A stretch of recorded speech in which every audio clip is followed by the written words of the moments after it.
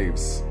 And Dave went off to Prague for some pretty intense RP. We're just running off the back, by the way, of having recorded our E1 Empire stuff.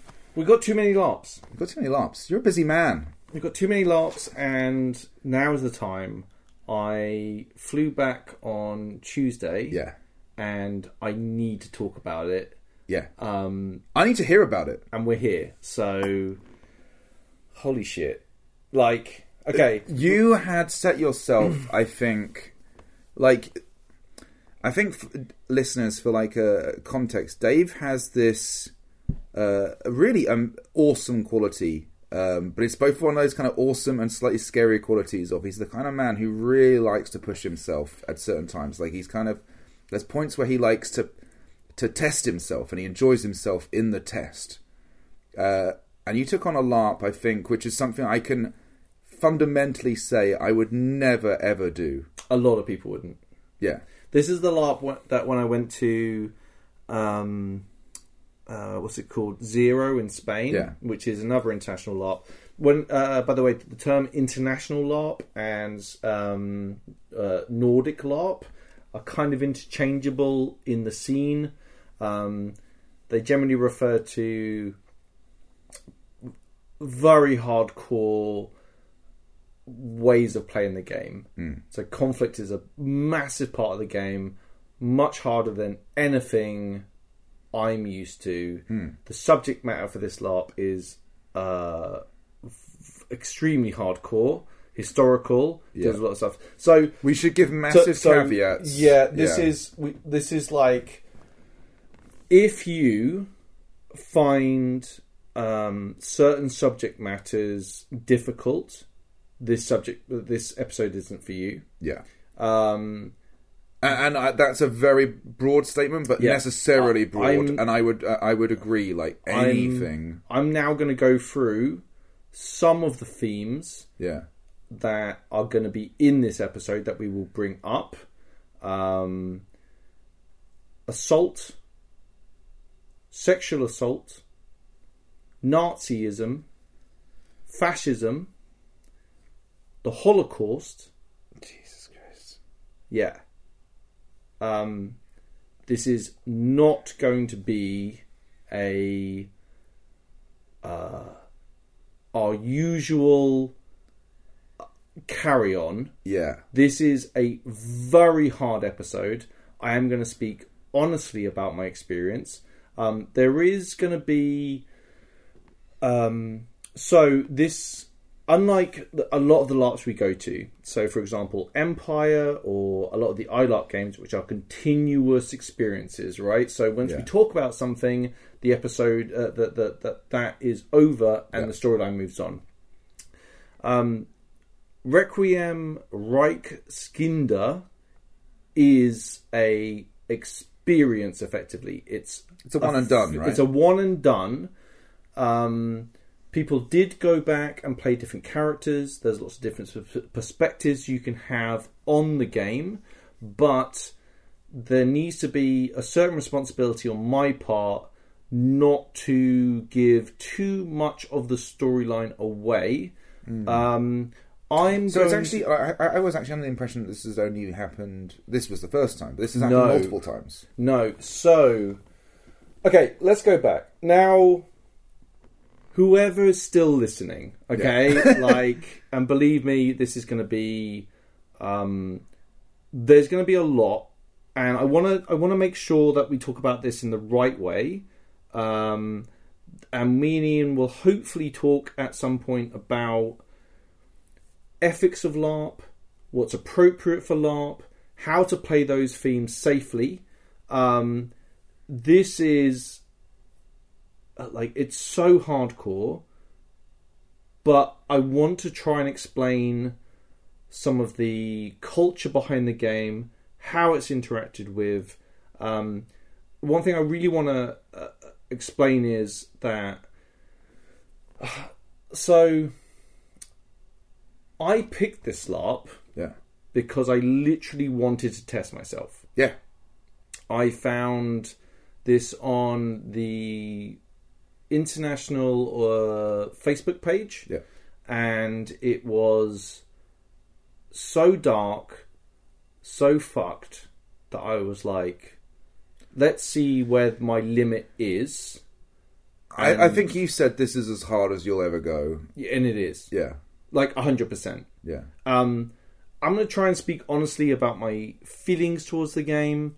And this doesn't come at like a cost of judgment onto the game runners or the other players. Let me just put it this way. I actually feel, and bear in mind, this LARP fucked with my head real bad. Yeah. Okay? Like, the game ended on Sunday. Yeah. It's taken me up until today, I would say, to feel normal. Yeah. I've had, like, a lot of mixed feelings about my experience, a lot of self exploration because of this LARP. Yeah. And bear in mind, like, they specifically say to what happens at the LARP stays at the LARP, and not to spoil things. And I think this is like done on multiple levels. I think there is a genuine fear within this hardcore space that people won't understand and attack them for it. Bear in mind, like, I hung out with one of the players the day before. I flew to Prague. I spent a couple of days in Prague. By the way, Prague is one of the most beautiful cities. I've heard really good things It's about Prague. really nice. Beer's great. People are great. Food's great. People, like, wait to cross the road at crosswalks. It's like this weird utopian... It was lovely. Things function, right? The skater people are really polite and... Anyway. I hung out with a LARPer that was attending the event, and I asked so many questions, right? Like, I was giving, like, my worries and concerns for the LARP. And when we got to the LARP, they literally thought that I might be a reporter for some trashy tabloid in the UK. Interesting. Yes. And to be like, oh, I actually don't know how to defend that. Like, how do I say I don't work for the Daily Mail or the Sun or some other shitty trash mag that's going to do a hit piece on them? Did you speak to them about, like, this? Like, the podcast and stuff? Yeah, but I don't usually like to, like, brag or...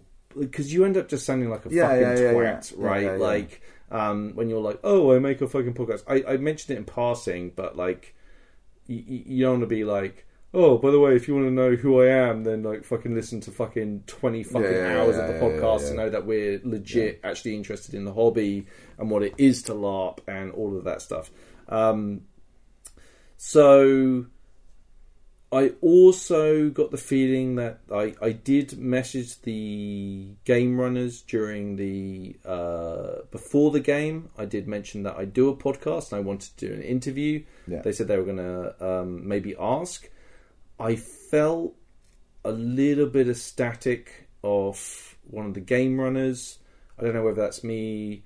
Maybe the guy just didn't like me. I got that vibe that there was a little bit of mistrust there. So, bear in mind, I'm going into this with, like, I genuinely, one, don't want to spoil the game. Yeah.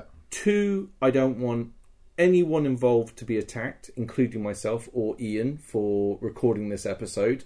What I really want to do, my intentions are to try and explain what Nordic LARPs are like, what Czech LARPs, which have a reputation for being quite hard, and maybe like some of my feelings towards how the game was and how I felt afterwards. Like, this is really complicated stuff.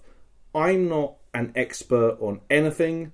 But I'm going to try and let you know how I feel about it, and maybe we can you can get something out of it. I hope that maybe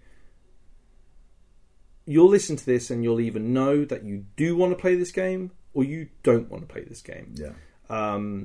That doesn't mean that the third option should be we need to stop this game from ever happening, or judgment on anybody involved. I think it's a deeply interesting philosophical conversation to have about what is LARP, what is appropriate LARP, and what the benefits of dealing with certain subject matters can have, and how emotive they are. Okay. Yeah. Okay. So, like, I guess this is like last caveat warning. Yeah. Like, I'm going to avoid spoilers. I'm going to tell Ian some of the stuff. Okay, let me give you the setup first before I caveat that. Actually, as a thing, can you talk to me about... Because I know you are this way, right? Where you do pursue these things to challenge yourself. Mm-hmm. Are you happy to talk more about that and that driver inside you? And we're going to get into all of it. Yeah? Like, but I think as a starting point, like, what drew you to it, and in what way did that touch on those points of yourself that want to explore that? I think it's interesting the character I played and the things I learned. Did you get to choose your character? Because you told me who your character was, and maybe that's necessary to say. Let's do the setup. Okay, So what is Requiem Reichskinder International? I'm probably butchering that fucking pronunciation. It is a Czech LARP. It takes the location is just north of Prague. It's in a ex-military hospital. This site has a lot of history. Okay. I think it was used for POWs at one point after the First World War.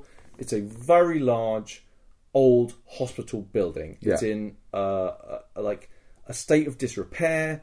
The setting of the LARP itself is post-World War II, when the Germans occupied the Sudetenland. Right.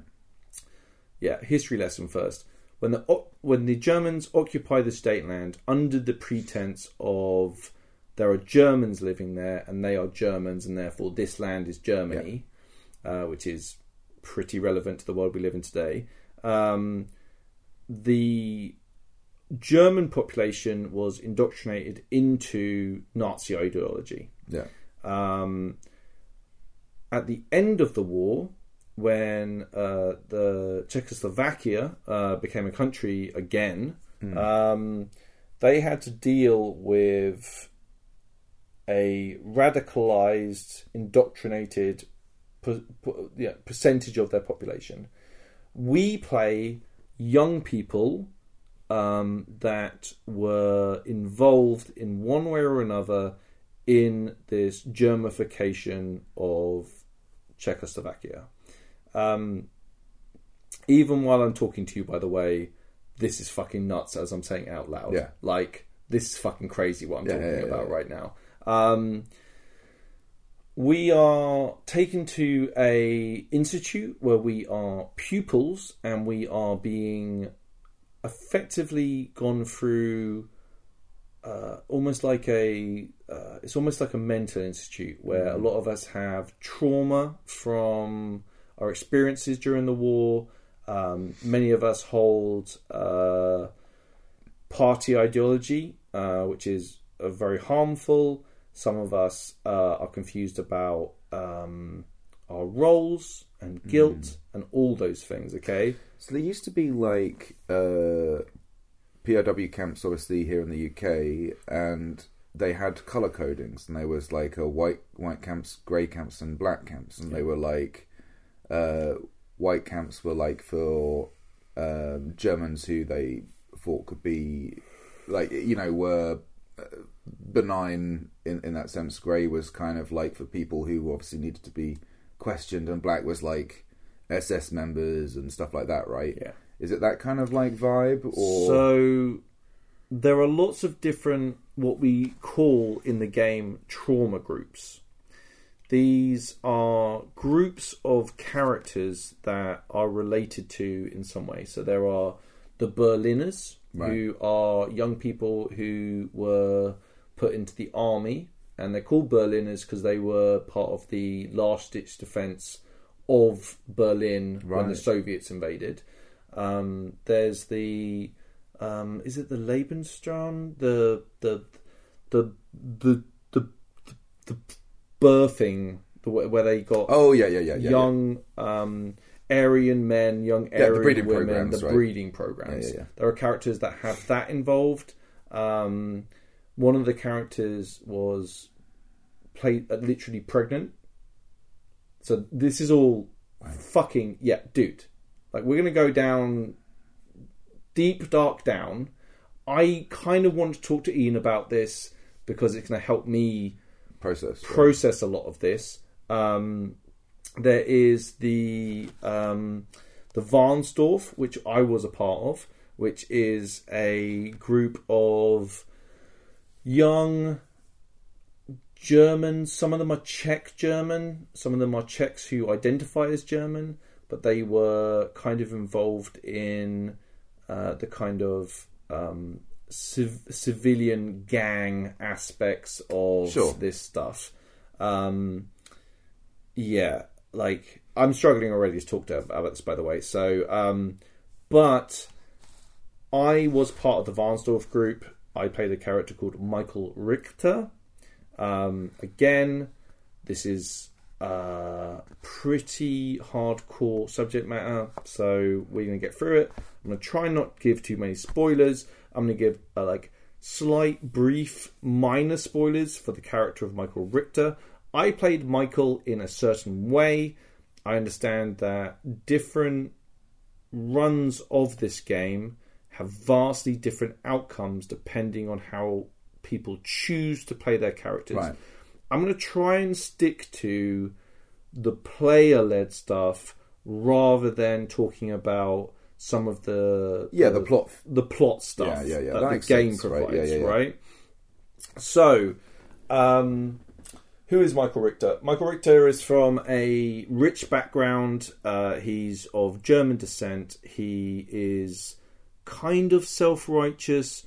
He considers himself to be a bit of an intellectual. He reads things like Nietzsche, Mein Kampf, all these philosophers, and you get the impression that he's a bit of an odd one out because he's probably starting to see that maybe what his beliefs were before and how they are now are starting to divert. That's how I like to approach the character.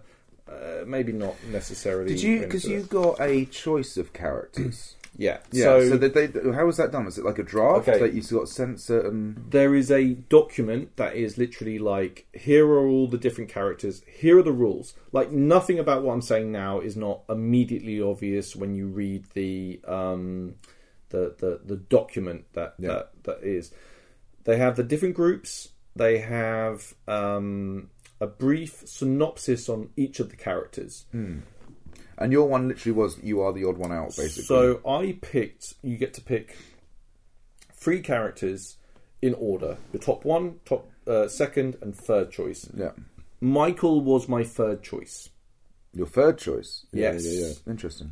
Mainly because I was worried that Michael was too similar to me. Right.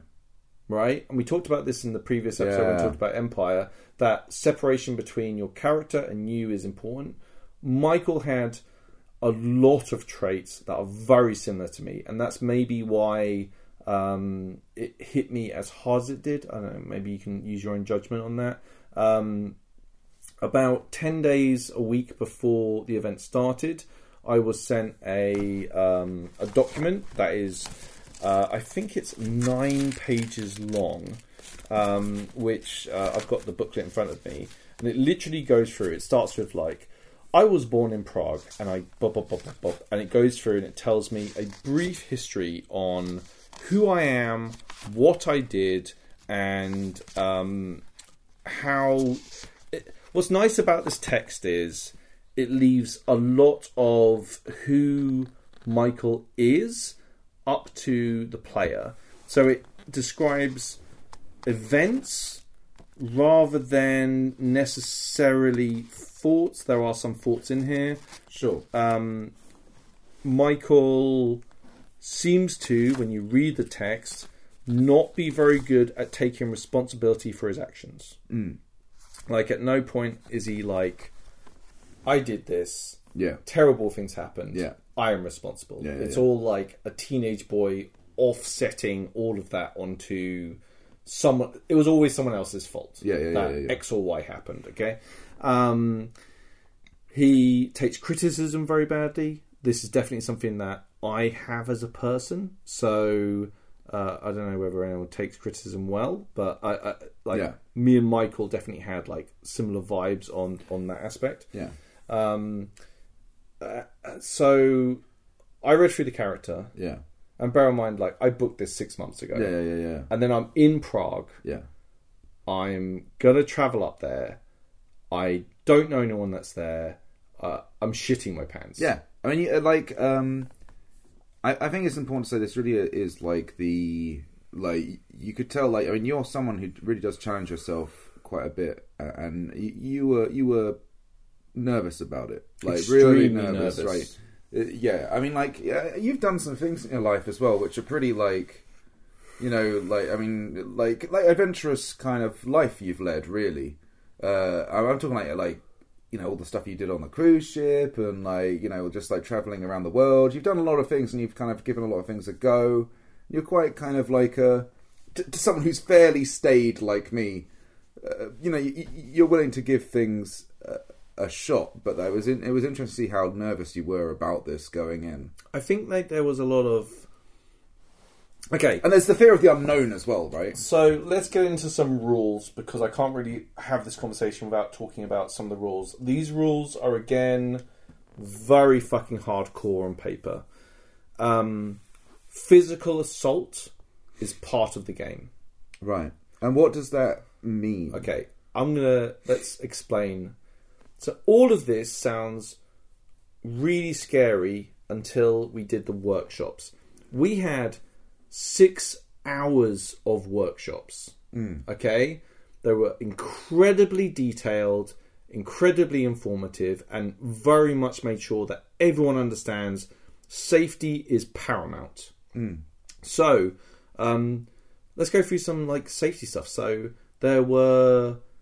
How do you... they had a red light, yellow light, green light system for how intense roleplay is. At any point you can be like red light and basically be like, I want this to stop. Yeah.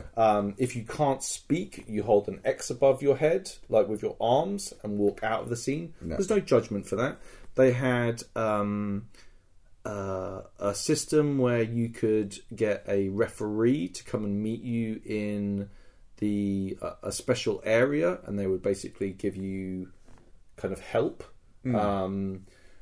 The physical assault side of things was basically, think of it kind of like wrestling. Yeah. No blows thrown towards the head.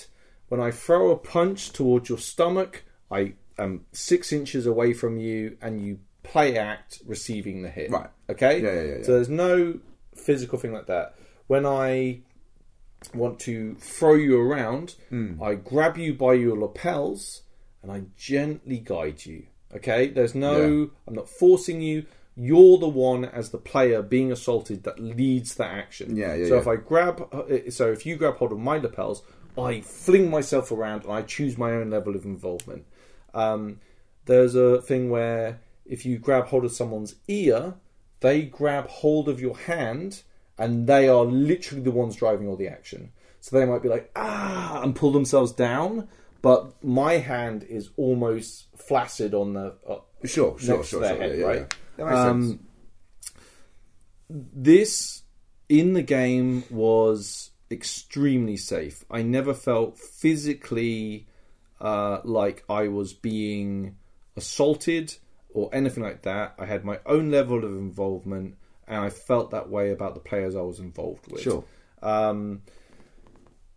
Let's get to the really nasty stuff of sexual assault. So there are rules for sexual assault, which are like, frankly,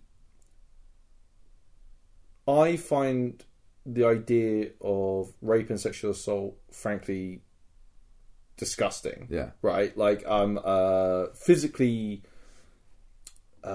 disgusted by that idea. In the game, the rules work that you hold on to their sleeves, and they are supposed to be submissive in that moment. Now, bear in mind, if you, as the victim of that, at any point feel uncomfortable, you literally pull your hands away and walk away, right? And then it stops immediately. So I think this is one thing that's going to be really hard for the majority of people that are listening to this, is to understand how many safety mechanisms we have in this, and how opt-in the players that play the game are. The majority of players were female. Like, there's more female characters than male characters. Safety was, despite what I'm saying now, was at an absolute priority. From game runners to players, everyone, safety was the biggest thing. The term Type 2 fun, which refers to something that isn't fun at the time, but when you look back on it is rewarding in some way. So, for example, you run an ultra marathon. Yeah. If you stopped you and said midway through a 50-mile fucking hike, are you having fun? You're dying, right? My feet hurt. Everything hurts. Yeah. This is awful. When you complete it, you feel a sense of reward. Yeah. This is kind of what we're talking about. The system works in a number of different ways. So the game lasts for 30 real hours. Time is doubled. So an hour is actually half an hour. So in game we have a schedule. This involves 2 lots of sleeping over 3 days. So instead of 8 hours sleeping, we have 4 hours of sleep. Right. Because sleep deprivation was a part of it. Sleep deprivation is very much a part of the game. So when we got there, we all sleep in. We have marked beds in a big dorm room on military beds. I had to bring a sleeping bag and I got a pillow with me. We also needed to bring gym equipment because there's some physical what's it called, like PE, but our actual kit that we wore was provided by the game. Okay. So was food. And the reason why the beds are laid out with their names on is because certain things happen at night. Okay? Right. Okay. These are definitely the things I can't talk about publicly. Right. But they're called special friends. And these are NPCs who are in a variety of different guises. Okay. You might interact with. Not so much at first, definitely at night, and then some of these characters start to interact during the day. Right. Now, the idea is that these are special friends that if they're not interacting with you, they're not there. Right. So they're kind of like imaginary friends. Kind of. Like, yeah. Yes. Let's call them imaginary friends for the benefit of what we're talking about. But they might decide to interact with you. You can also palm them off to somebody else during the game. I didn't see this happen. Everyone interacted with their one. But, these are... this is, probably the greatest thing about the game is the NPCs, and some of the interactions I had with those were fucking amazing. Yeah. Absolutely mind-blowingly amazing. Yeah. Just as a quick thing, how many players are we talking about? It's 32 players. Right. I think it was 13 crew. Right. So very small. It's very small. Yeah. I think something like this has to be small. It has to be. Yeah. It literally has to be small. Everyone has to be accountable. Yeah. Safety has to be an absolute premium. There needs to be pressure valves in every single way. Every single player needs to feel that they can opt out whenever the fuck they want, because you cannot do stuff like this on a large scale. It has to be bespoke, personal, safe. Yeah. And bear in mind, like, in the UK, at least the LARPs that I've attended, we tend to be extremely wary of difficult subject matters, especially if they're controversial. Like, I'm literally worried about people's reaction to this episode. Yeah. Like, genuinely. Yeah. But like I said, I feel like it's worth talking about. When we get there, we're given name badges, our outfits, which is like a nice woolly jumper. It's very cold inside the building, but our clothes are actually quite warm. We're also given what I have in front of me now, which is a plastic folder with a schedule. Right. So it literally lays out the time. They have special clocks which read the time for the time compression. Right. So you have to kind of learn how to read them differently from a normal clock. They literally give me my schedule, where I need to be. They also have like prompts for other things that I need to think about. They also have a drama therapy section. Drama therapy is a major component to the game where it tells...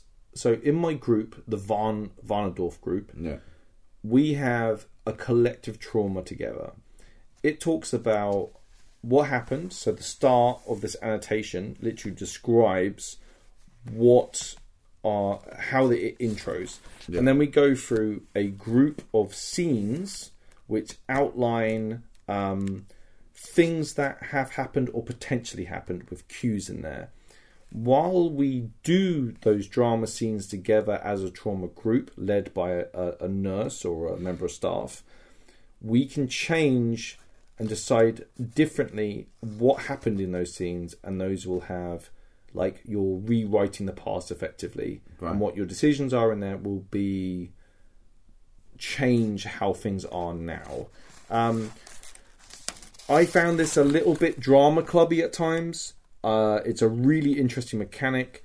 My group only changed twice when we were doing it. Other groups changed regularly and changed the dynamic within their group. When I was, I did a bunch of drama therapy for like depression and sort of going through a bunch of that. And there was some stuff like this where you sort of set scenes up, and you play out roles in the scenes, and you basically run through parts, but everybody can adjust the scene as you're going through.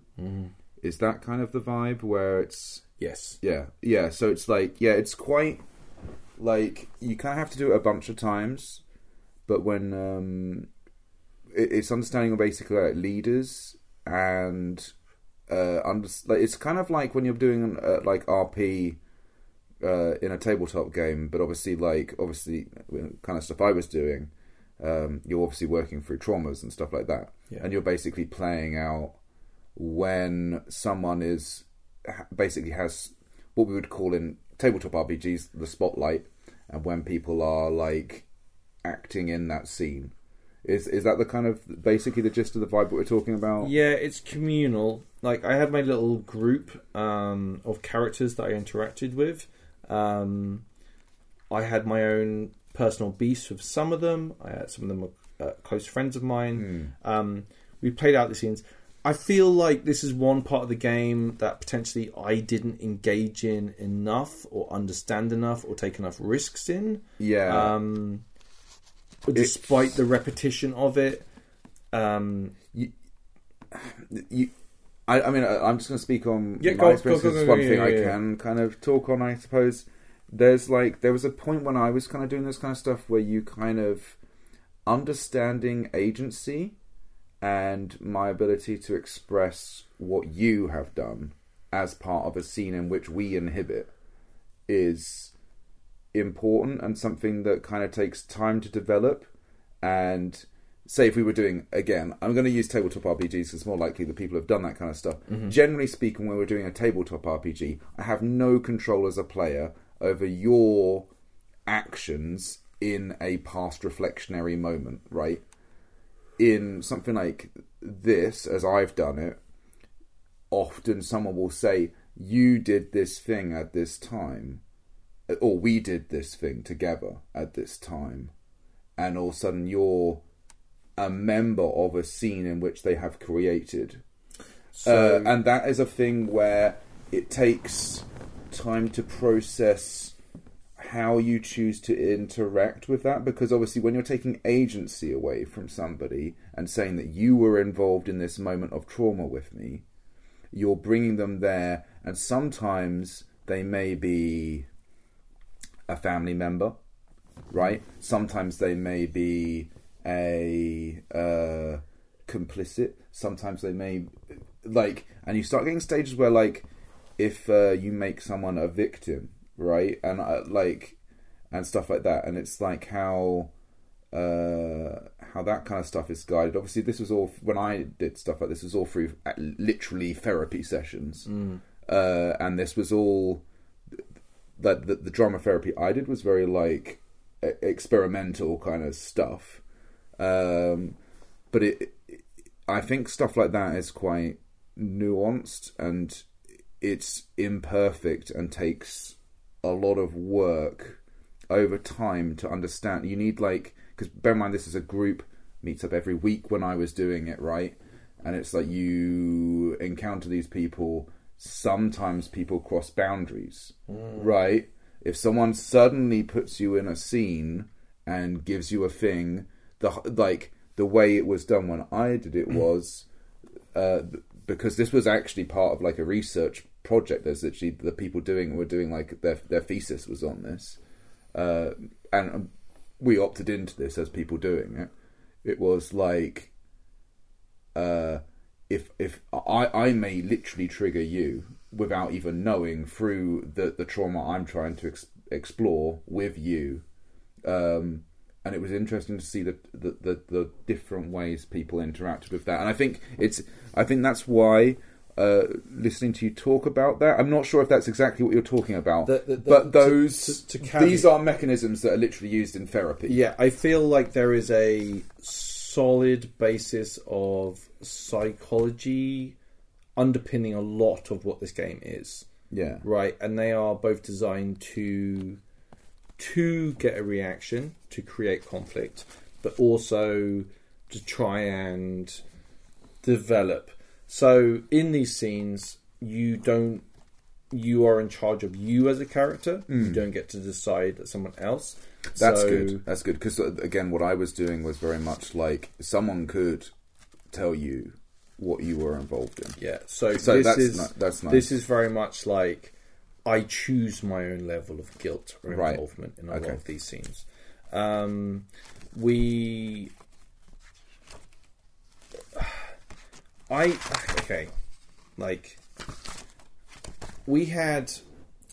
So there are conflicts built into my backstory with certain players. There was one player who I had conflict kind of built in. We had I had a couple of different groups that I was part of. Like I had my main gang group and I had another group that I was involved with from my past. Sure. I had kind of beef in my own group-ish, and my group that I was part of in the past, there was a couple of people that I had unresolved business with. Right. One of the players, a really wonderful German guy, touched base with me before and was like, hey, I'm not really into physical conflict. And we had a really good pre-game fucking chat, and it really helped touching base with that person and really seeing them as like a person before we got into it. Let's kind of get into the event. Again, I'm not going to be too specific on things. I'm going to talk a lot about feelings, some events, but not all of it. So start the event. We all go to bed. Right. We're all lying in bed. Okay. And we get woken up about, it must have been like half an hour later. Bear in mind, we stayed there the night before. I was already tired before the event started. Right. And this is after a lot of workshops, a lot of safety stuff. We're then presented with, so there are pupils and there are staff and there are therapists. Right. Okay? The staff are literally almost like, One Flew Over the Cuckoo's Nest. Yeah. Like this is, I kept thinking about One Flew Over the Cuckoo's Nest and a lot of the kind of, a lot of that stuff, that kind of like that vibe of institutionalized mental health that isn't actually very good, but is a system. And we're in that system. They woke us up. We all stood by our beds. We were taught the Freedom Song, which is a Czech. I think it's like a national anthem type thing. Sure. But we had to sing this every day when we woke up. And how long? How long did the event run for? And so how many So times? the event was 30 hours. Right. In game, it's spread over 3 days. Okay. So we woke up in the morning, first day. We had 2 nights, and then the last day, the third day, was like the culmination of the event. Right. The kind of idea that we are trying to be de-radicalized was part of the game, but not necessarily. A lot of the staff had their own storylines. The therapists had their own storylines. We, as pupils, had our own storylines. So all of these different confrontational triggers and judgments are passed on each other before we even start playing the game. Like brutal stuff. Like they literally go through each of the pupils and say, how is Michael getting on? Well, Michael has these issues, and they say it publicly to the entire group. Right. And you hear this for each of the different characters. And it's like, already like, this is rough. Imagine like you, and they're like, oh, Ian has these issues. Dave has confidence issues or whatever, right, in front of everyone. But these are talking like pretty hardcore issues. We get up. We have a washroom area where we brush our teeth and do all that stuff. Then we go for breakfast. Food is all provided for us. My character was put immediately in conflict with the head nurse for reasons I can't explain. Okay. And I, at the start of the game, was like, I'm going hard. So I would be like, I would say snide comments to some of the characters that I'm not friends with. I would be like part of my group. I was quite loud and chatty. This, I think, in this sort of system is very dangerous in hindsight. If you put your head above the parapet, you're making yourself a target, okay? Right. We went through the day where we had to, like, at one stage we were asked to draw, like, to paint pictures. So I decided that I'm going to paint a picture of one of the nurses, who's like the young nurse. There's loads of calibration for this, so we knew how old people were, our political beliefs, all that sort of stuff. And this nurse was like nice, so I was like, I'm going to draw a picture of my favourite nurse, and I painted this picture or whatever, while like having little conversations with people, trying to let them know what I'm planning, all this stuff. And I had a lot of like secret conversations. We had therapy sessions where we literally go to the therapist area. We have to wait. Then we get invited in and have a therapy session with a player who's our therapist.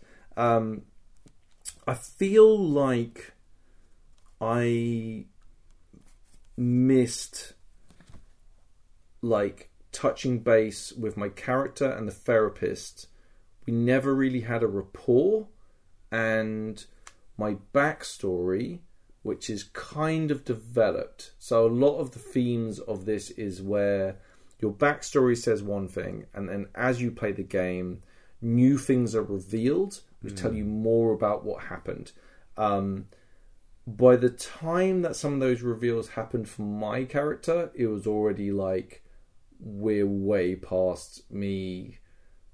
Like, my storyline was a little bit like, I don't think Michael is that concerned about what happened then because of everything that's happening now, right? Like now, like in this fucking environment, which is very bad.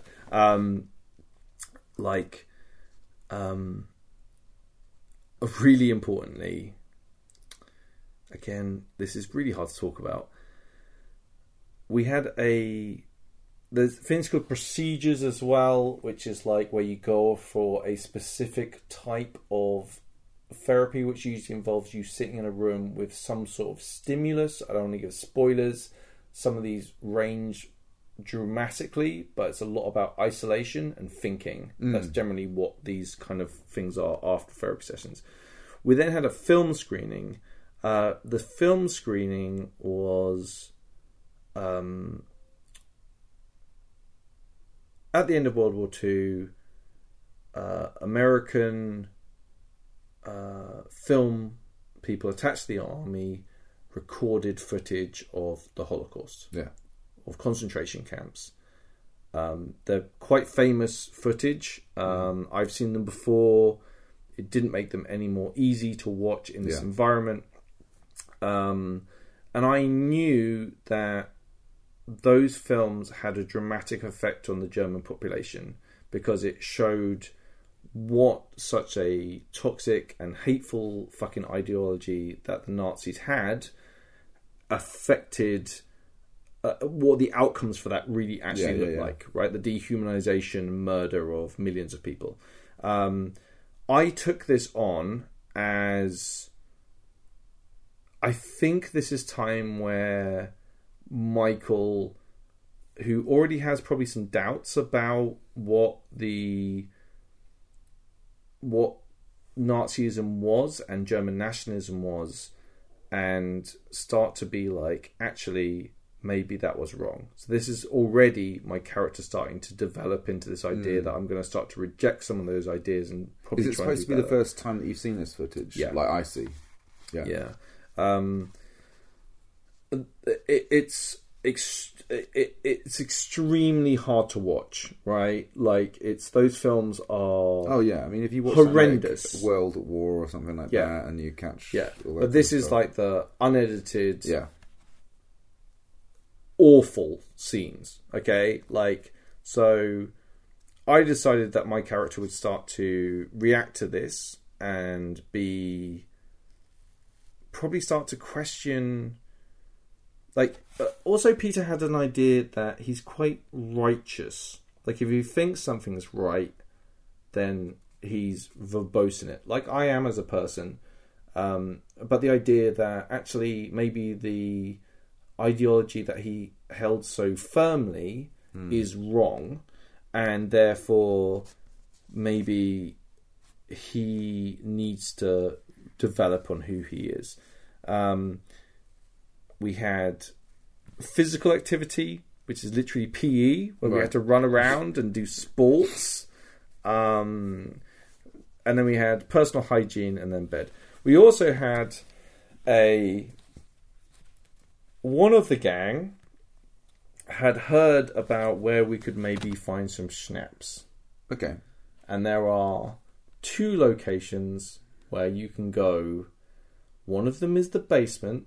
Okay. It's 3 floors down, and it's a fucking dark basement. Okay? Like, it's some scary shit down there, okay? Like, it's properly scary basement shit. Right. The other part is the ruined wing. I am now going to tell Ian a little bit about what me and the gang saw when we went to the ruined wing. Okay.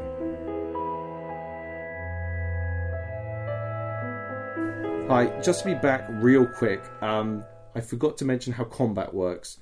If we're both unarmed, we can role play and we both basically cancel each other out. If I have a weapon, I always trump, it doesn't matter how many people are against me. If I have an iron bar, right, which is like a pool noodle, sure, that kills beats everything that comes against me. I beat you up. Right.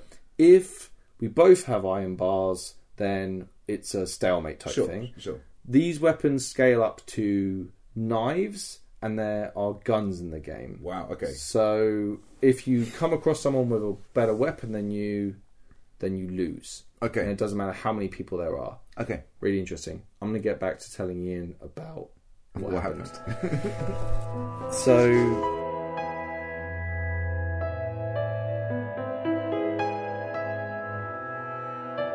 So that was the kind of first encounter. Did you keep the sword?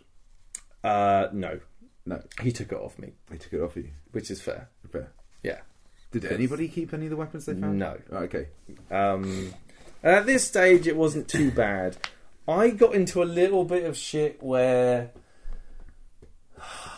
I was being quite mean to one of the guys because I had beef with him, and he had a girlfriend, and the girlfriend didn't take kindly to this, and then I was like, hey, chill out, and I passed her in the corridor and I touched her arm. I went, hey, and she said, don't fucking touch me, and then she got a couple of guys to beat me up. Right. And this is my first beating I took, was like, they were like, the guy grabbed my collars and I like moved with him. Right. He kind of put me back and then like beat me with I think it was a metal pole at that stage. He beat me up and that was like, but it's really safe, right? Right. And it was like, oh man, like I took a kicking, and she was like, because she had gone around and told people that I had touched her inappropriately. Interesting. Which is like really dark. Yeah. And also like, you don't want to have that fucking label. Right? Like, but like, yeah. So I already had made some fucking enemies at that stage. Right. We then, like later on in the evening, we had physical therapy, and then we did personal hygiene, brush your teeth, time to go to bed. Oh, I forgot one thing. I received a phone call. So they have a phone, which is like one of those old military phones where you have like a direct line to somewhere else. Okay. So I get the phone, you have to push the fucking handle in to speak. And it was a phone call from my mum. Okay. So I pick up the phone, and dude, like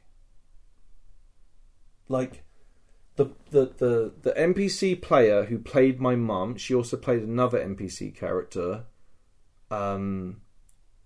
was so good. Right.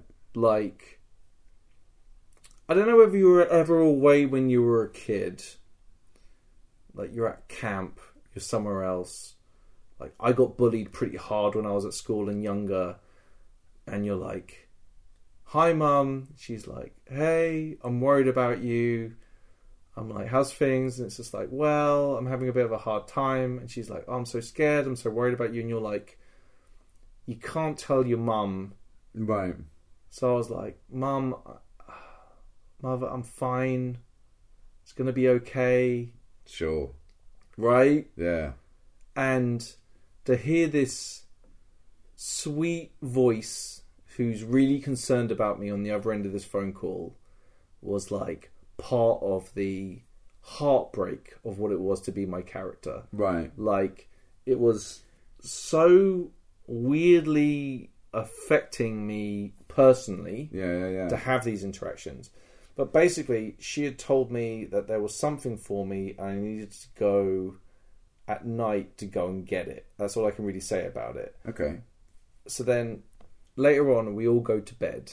And... Just a random question. Like, I see, like, is the idea, like, your characters are being, like, held, right? Right, so you're kind of, like, prisoners, essentially. Yes. Right.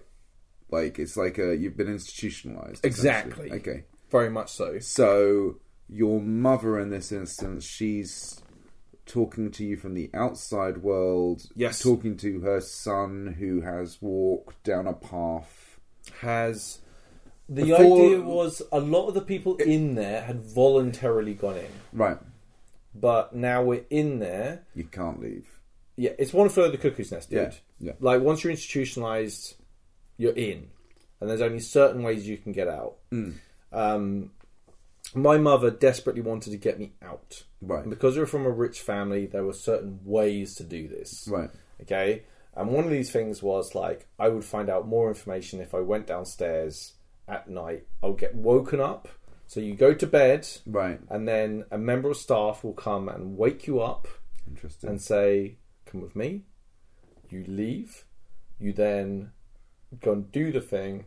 But you're not supposed to just get up and go wandering around, okay? Like, there are encounters set up for you that are set. Okay. And so bear in mind, I can hear people. So I know something's going to happen when I go to bed, okay? Right. I know something's going to happen because I've been told Sure. I'm going to get woken up to go and do a thing, right? But so I'm lying in bed. I'm already exhausted, right? I hear other people waking up, going off. I hear strange sounds. I hear music. I like lots of weird shit's happening, Sure. And then it comes turn for me to be woken up. And they're like, oh, Michael, come with me. There's something in the basement for you. Okay. Have you been to the basement at this point? No. Okay. I have not been to the basement at this point. And again, a brief interlude while I explain to Ian what I found in the basement.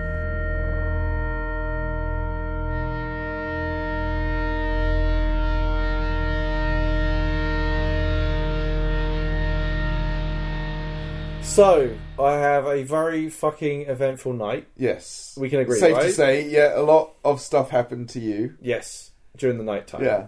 And, like, Michael, my version of Michael, and bear in mind that each run is going to be very different with how players approach the game, are going to be very different.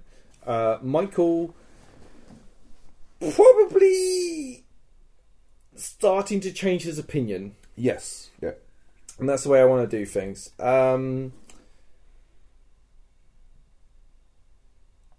There's a whole other sub-story I actually can't talk about. Right. That I am trying to gather information from other people in the place, okay? So part of my thing here is I see a way to save one of my friends by trying to gain information, and I can broker that information to save one of my friends. Okay. Bear in mind, I forgot to mention, I've already been assaulted with an iron bar by one of the nurses who doesn't like me. Right. Okay. Okay. At this stage, I'm 100% the most attacked person in the institute. Okay, I've been assaulted more times than anyone else. I have been beaten up a bunch of times at this point. Is that just like so? After you've been attacked, yeah. Like, is there like a medical procedure or anything like that? Like, do you carry any kind of injuries or anything? No, like that? it tends to be. It's just purely RP. It tends to be like RP. You go down. Combat is very quick. You're supposed to go down very quick. Right. If you're outnumbered or they have a weapon, you go like it's supposed to be brief. Yeah. And supposed to kind of affect on an RP level how you interact with the world. So for me, I had medical staff put bandages around me because I had my ribs beaten up. Wow. Like Michael had a bad time. He had a bad time. A lot of metal poles. I don't know whether you've been hit by a metal pole. It's not nice. No. We had psychological games, physical exercise, manual activities, all this stuff, more therapy. At this point in the therapy, bear in mind, I've been assaulted by staff, I've been assaulted by pupils, and I've started to have crazy fucking visions, okay? Right. Michael is not necessarily hugely engaged in the story I have been given in the plot. Right. It's like Michael doesn't take responsibility for his actions, but he's trying to now. And I feel like, again, I kind of missed with the therapist on what that really meant. We had another kind of drama therapy group as well. We were asked to write a paper about... So I got asked to write a paper on the first day, Germany and war crimes.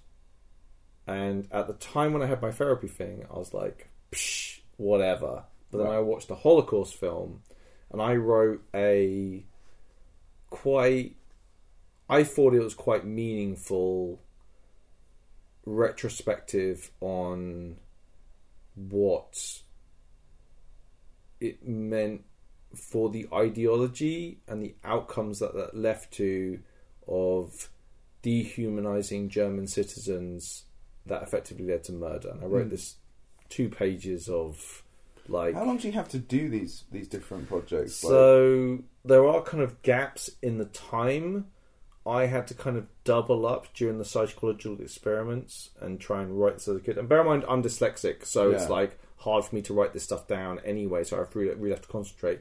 But I found time, and I felt quite compelled, like at the time, to write some of these thoughts down because of what the subject matter was. It really affected me, right? It's so I wanted to write this thing down.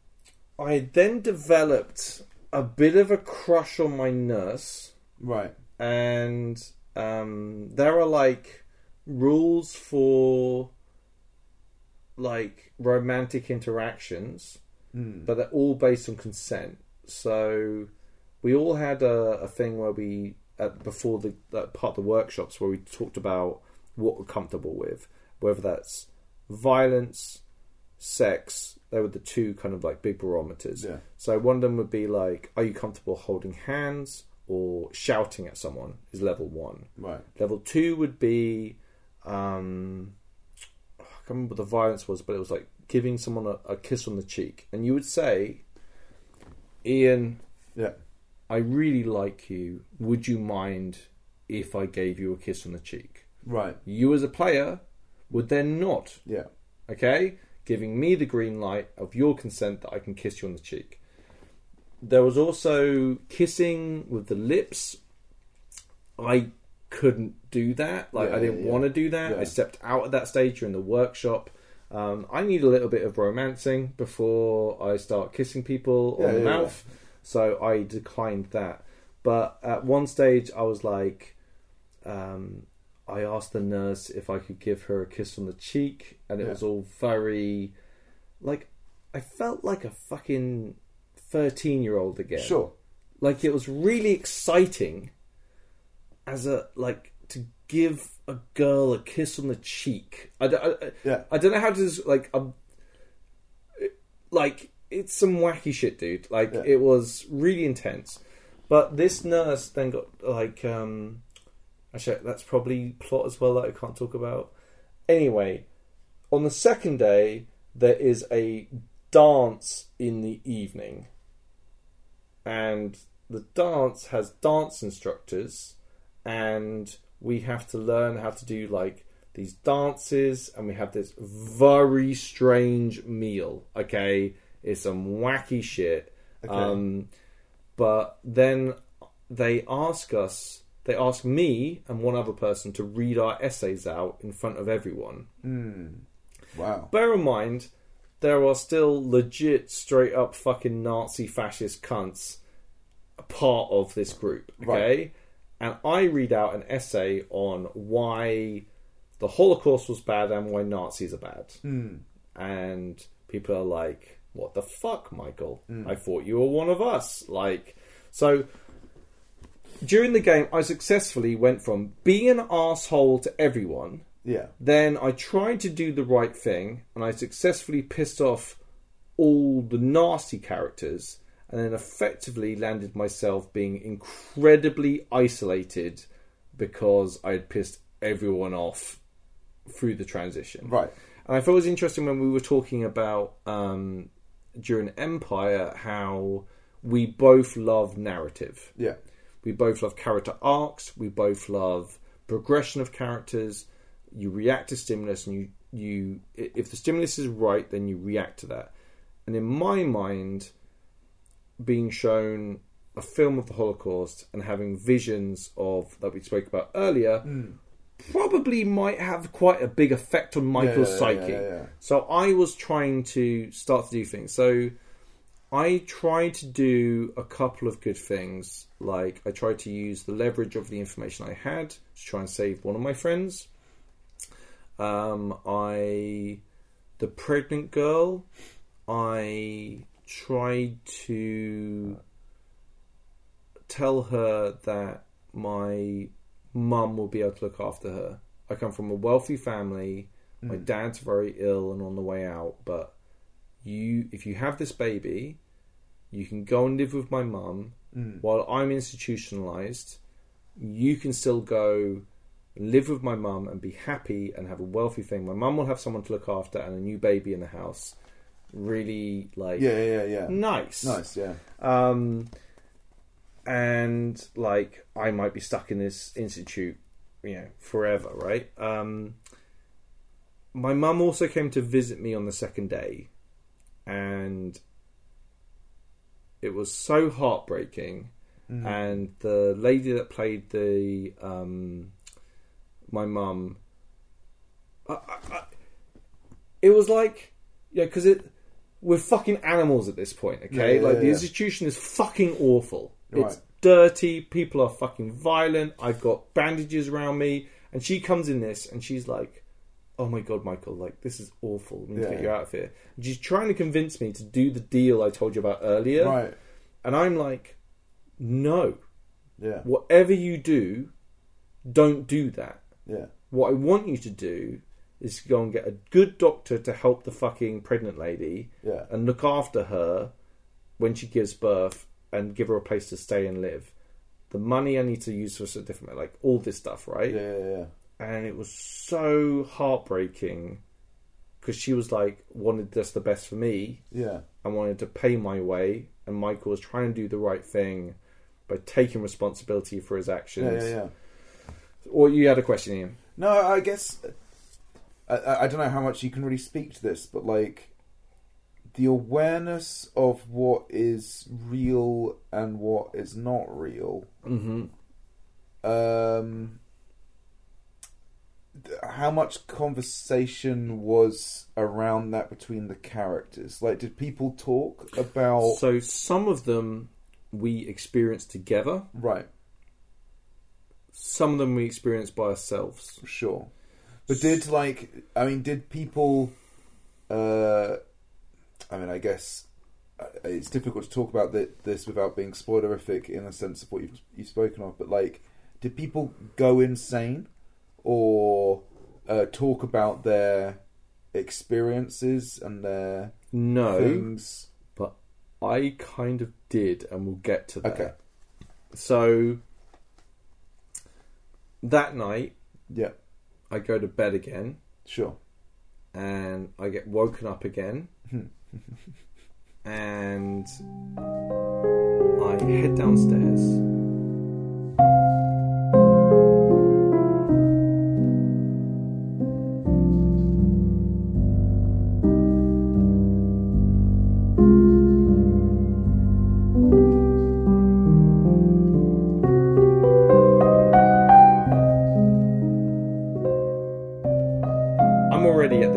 Second night, extremely fucking tired. Like, I go to sleep, but it's like I'm asleep for I don't know how long, right? Like, it's an hour maybe, and I'm already like, I'm out, and then I get woken up. Oh, by the way, I really want to apologise to the member of staff that woke me up on the second night, because he said I woke up like a horror movie because I fell asleep and the guy woke me up and I went and like I woke up like that and scared the shit out of him, so I apologise. Like, and I joked with him. I was like, "Hey, I'm really sorry, but like, I actually punched a friend of mine who woke me up, Martin. I actually punched him when he woke me up once. So be careful when you're waking me up." You're quite a rapid sleeper. sometimes. Yeah, when I sleep, you crash out pretty quick. You're definitely like not like me. No, I either sleep or I don't sleep. But anyway. So I wake up in the morning with this item. Right. Okay, I won't describe what the item is, but I received an item during the night. Right.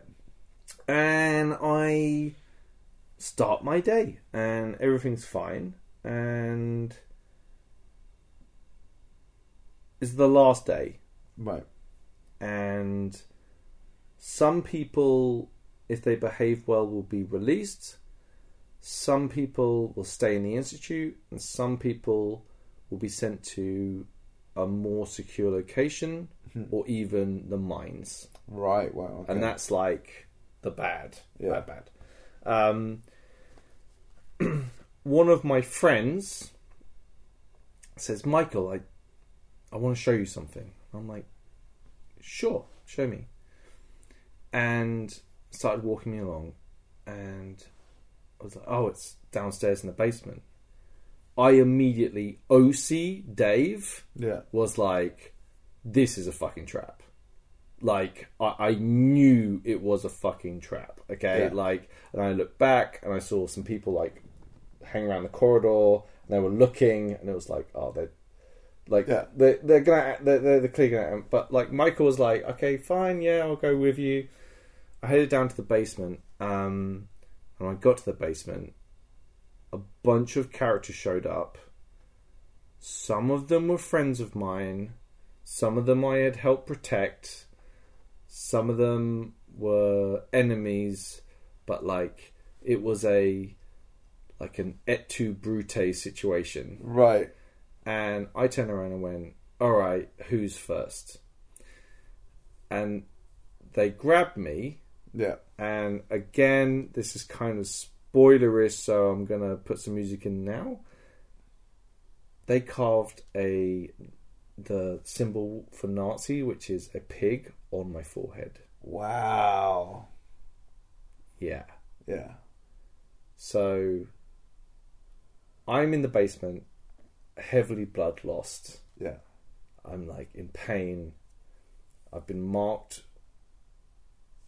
permanently with something very bad. Yeah. One of my friends comes down and is like, hey, Michael, let me help you. And I'm like, oh. And bear in mind, this guy turned on me. Right. So he gets me upstairs, and I'm like, get the fuck away from me type thing. And I collapse. And then the medical staff all come over, and they like try and help me, and they drag me into this room, and I'm like passing out because I've got like heavy blood loss. I'm RPing the blood loss, and they're like, oh, let's give him, like, basically they have like meth, right, which is like speed or whatever. Yeah. And they make me snort a giant line of methamphetamine. Right. Okay. So I'm like, so Michael is seeing things. His memory's all over the place. He just got assaulted by his friends and permanently injured. I think Michael's... And then a giant amount of methamphetamine might leave Michael in a fairly psychotic state. Right. This is where I was RP-wise. Right. So then Michael, me, went around and decided to attack the attackers.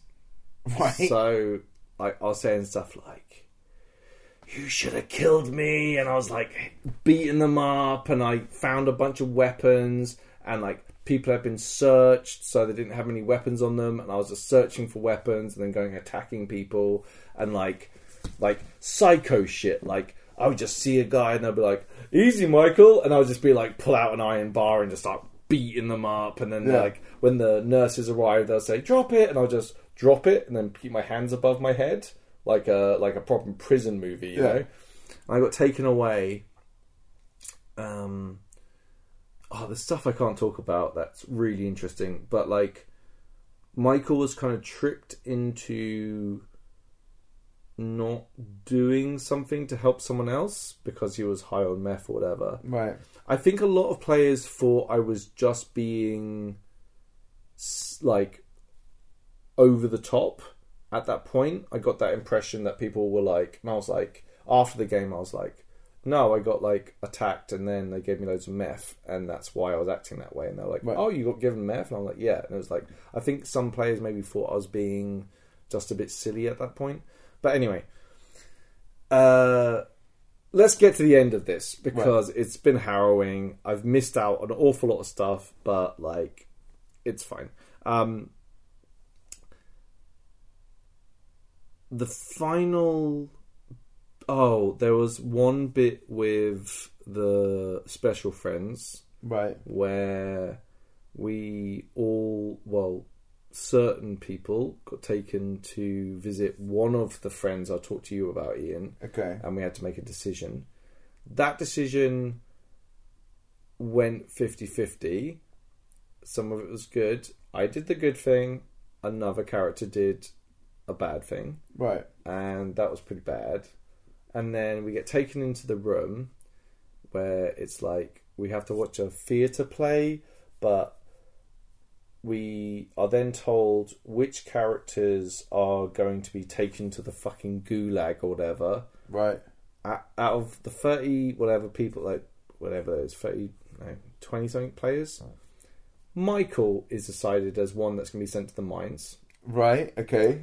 The pregnant lady that I tried to help was not going to go and stay with my mum. She'd been taken away to somewhere else, which sounded awful, also awful. Right. The friend I was trying to save from going to prison did go to prison. Right. And it was the mega, you know, like in Wayne's World, where they're like the super mega sad ending. Yeah. That was Michael's ending to this event. Right, okay. Everything Michael had tried to do went wrong. Right. Literally everything. Yeah. It was the darkest timeline. Michael was going to the gulag. He was... Everything went wrong. Right. And then the event came to a close. I don't really want to talk about the close too much. But there was a nice kind of... Not nice. It was really depressing kind of end about like what happened to the characters. It's really depressing. And then the game ended. Now, there was no after-game workshops. Oh, I thought there was supposed to be. There was supposed to be, but it went straight into, let's have a beer, and that's the end of the game. Right. I was emotionally fucked. Right. Like, I was almost catatonic. I didn't want to speak to anyone. So I went for a walk. I grabbed a cigarette off someone and smoked a cigarette and went for a walk. I walked around this lovely little town in Czechia. I got back. I had a beer.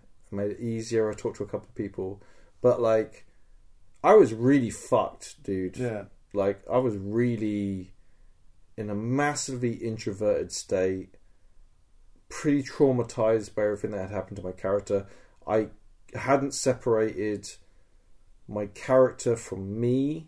A lot of the experiences that I had were like mucho grande bleed. Yeah. I was fucked. Do you think looking at the cast of characters, are there like... Is there like some... Like, is there like a realm of character you think you would have rather inhabited that would have made this easier for you, or do you think that what you had was was an inevitable and necessary process? So, if I'm being cynical, I would say I think it would have been easier for Michael to double down on his initial character. Right. If I had stayed a coward, not taking responsibility, and not standing up for what he thought was right, and playing the game, as in like playing the game with the therapist, sure, I wouldn't have ended up in the gulag. Yeah. I would have been able to get out of that place, or maybe, I don't know. Yeah. But if I had been less sympathetic, it would have hurt less. There were certain characters in there that had started as Nazi bastards, and continued to be Nazi bastards, and that was how it was. And there was no comeuppance for them, no like moral comeuppance for them not having moved on. Now, I think there's a couple of elements to this. I think our staff didn't enforce that enough. I think the game itself is a sandbox. Okay, like it's a very well crafted sandbox of understanding ideology, youth, influence, psychology. It's like, and it's the players that play out and develop the ending. Now, here's a question. Yeah. Do you think... So, is the ending the ultimate result of what occurred to Michael? Okay. Is that important? This is a great question. Because... it was to me... Yeah. For days. Yeah. Like, I was a grumpy boy. I was... Because I think we're often focused on outcomes of result when it comes to these... Because we're used to narratives, I think, where we see someone good strive... triumph over evil. All of that stuff. Like, even the heroic sacrifice or the retributive realization or the idea of the finding of oneself through hardship, these kind of things, and that there is some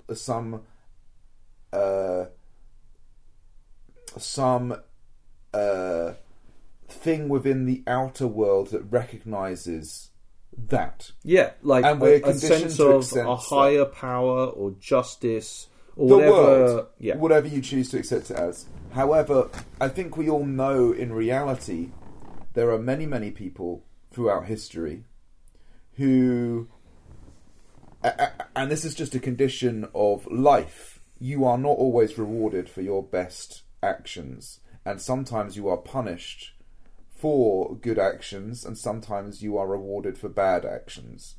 And but there's also, behind all of that, there is the truth of the moral reality.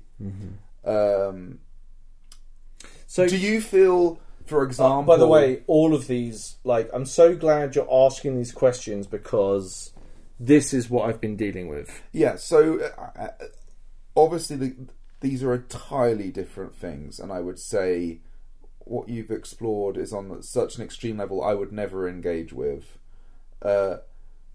in terms of the actual LARP you went to.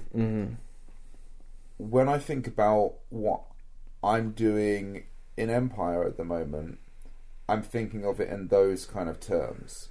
That the outcome is not dependent on the journey in which is striven, right? Do you see what I'm saying? Yeah, and I felt after the LARP, for a couple of days afterwards, I was angry at other players for not recognizing what you were striving for, and also and not seeing that I was like, oh, you're only interested in conflict, and this is effectively it's a torture simulator, right? Like, this is just a be nasty to each other simulator, and it's giving you a space in a historical setting to be vicious to each other and to release your darkest inner thing. And I think, like, what's good about waiting the time, like, it's been a week or so, I've started to mellow on that opinion, and I think you're right. I think this is what's interesting about it. Was I think there's definitely a thing of the separation of self and character. And there's definitely a thing, therefore, when you are separated in that sense and you can view the narrative for what it is. And the narrative is the journey of expression is the wrong term, but the journey of morality and the journey of what it is to carry a principle through from concept to result, and that the price that is paid to do such a thing is integral to the narrative, and that the hero's journey can actually be found through a unseen and unwitnessed transition through life. Agreed, and I think like this says to something about like all of this is very personal and very introspective, but I was like, why didn't people see? Why didn't my therapist see what Michael was trying to do? Why didn't the nurse help me when I laid everything down? I did the right thing. I turned on Nazi people, I turned them into authorities, and I dobbed in on people, and I wanted an exchange of that. Whereas the reality is, this period in time was not fair. Yeah. Like, it was truly tragic. Yeah. What happened to these young people and to Europe and the rest of the world. Like, there were injustices galore.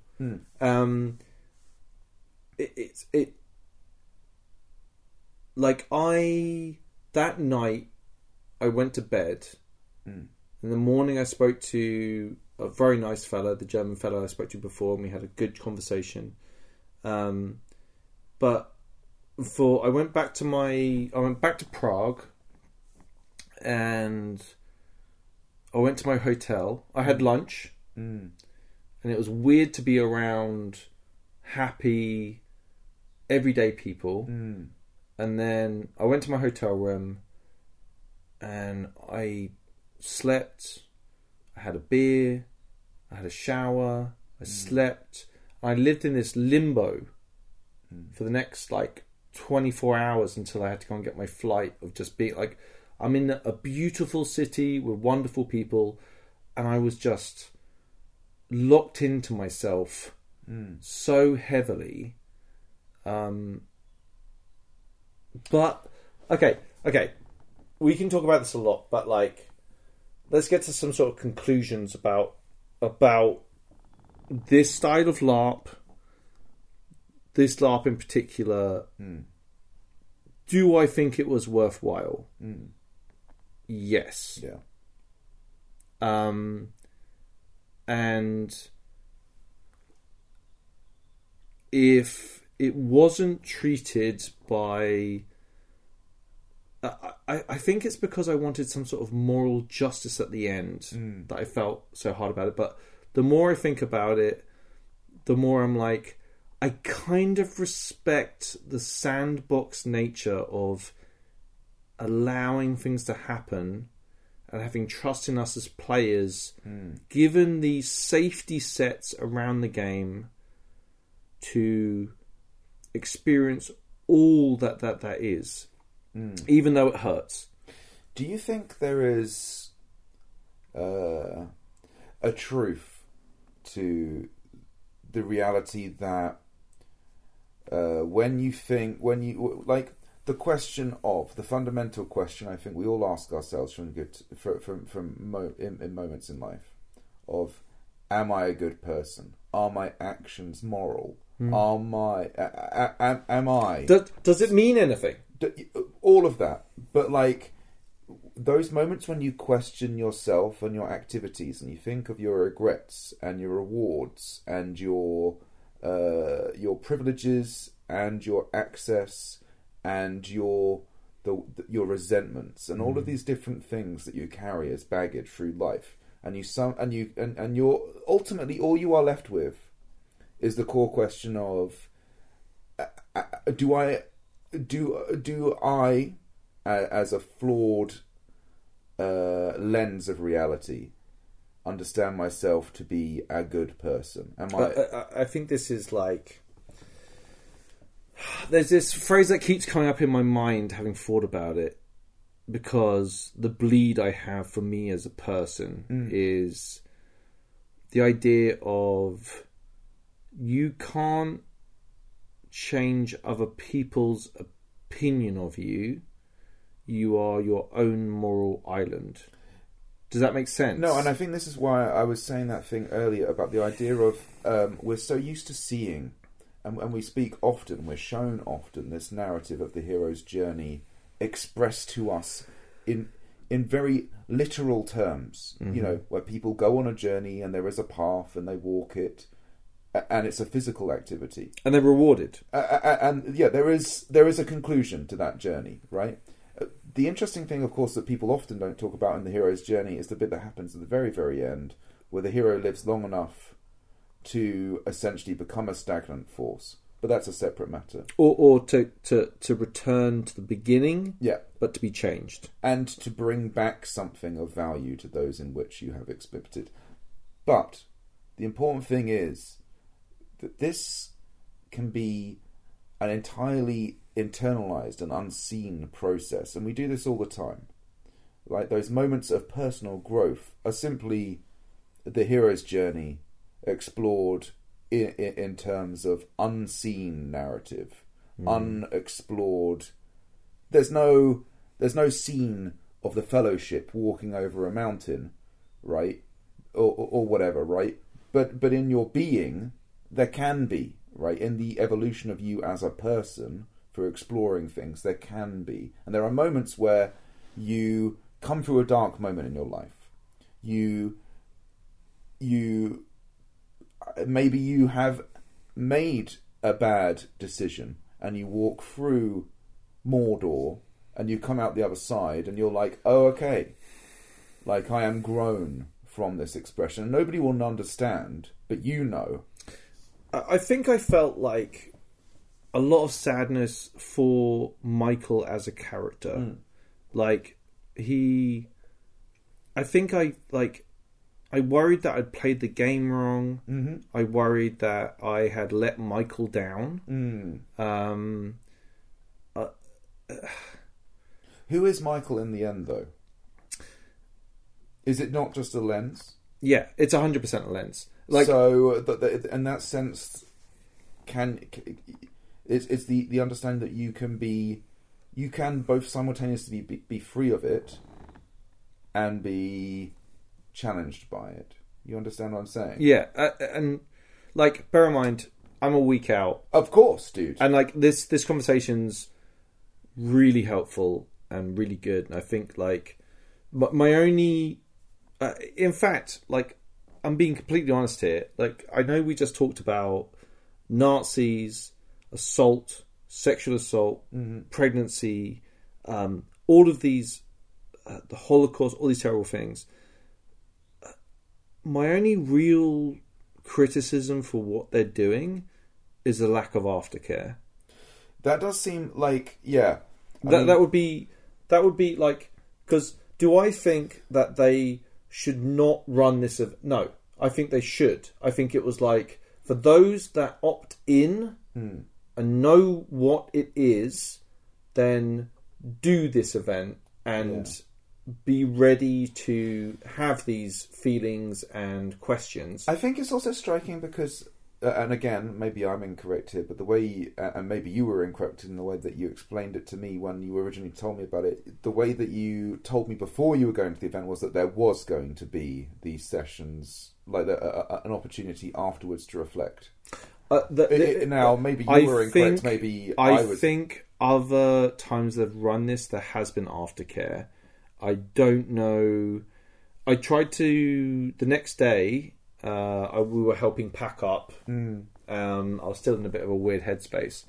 I asked the guy, the main game runner, on the night after we finished, hey, do you fancy doing an interview tomorrow? And he was like, maybe. He was very dismissive of it. I'm not the sort of person that's going to push someone. Yeah, I don't want to push that. Yeah.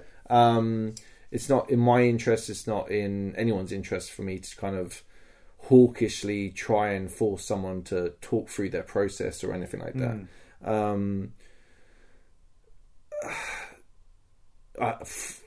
Yeah. I don't think, and I think with doing stuff like this, especially with the level of challenge you've taken on, and as unsatisfying as it may seem, there doesn't have to be some clear resolution to your thoughts at this moment, and I don't think you need to feel challenged to bring that to bear. And I think that's a necessary thing. I know we often end these kind of episodes on some kind of note of resolution and stuff like that, and if you have one, that's fine. But it's also important to understand that sometimes I think what it is to explore the self is not always clean, and is not always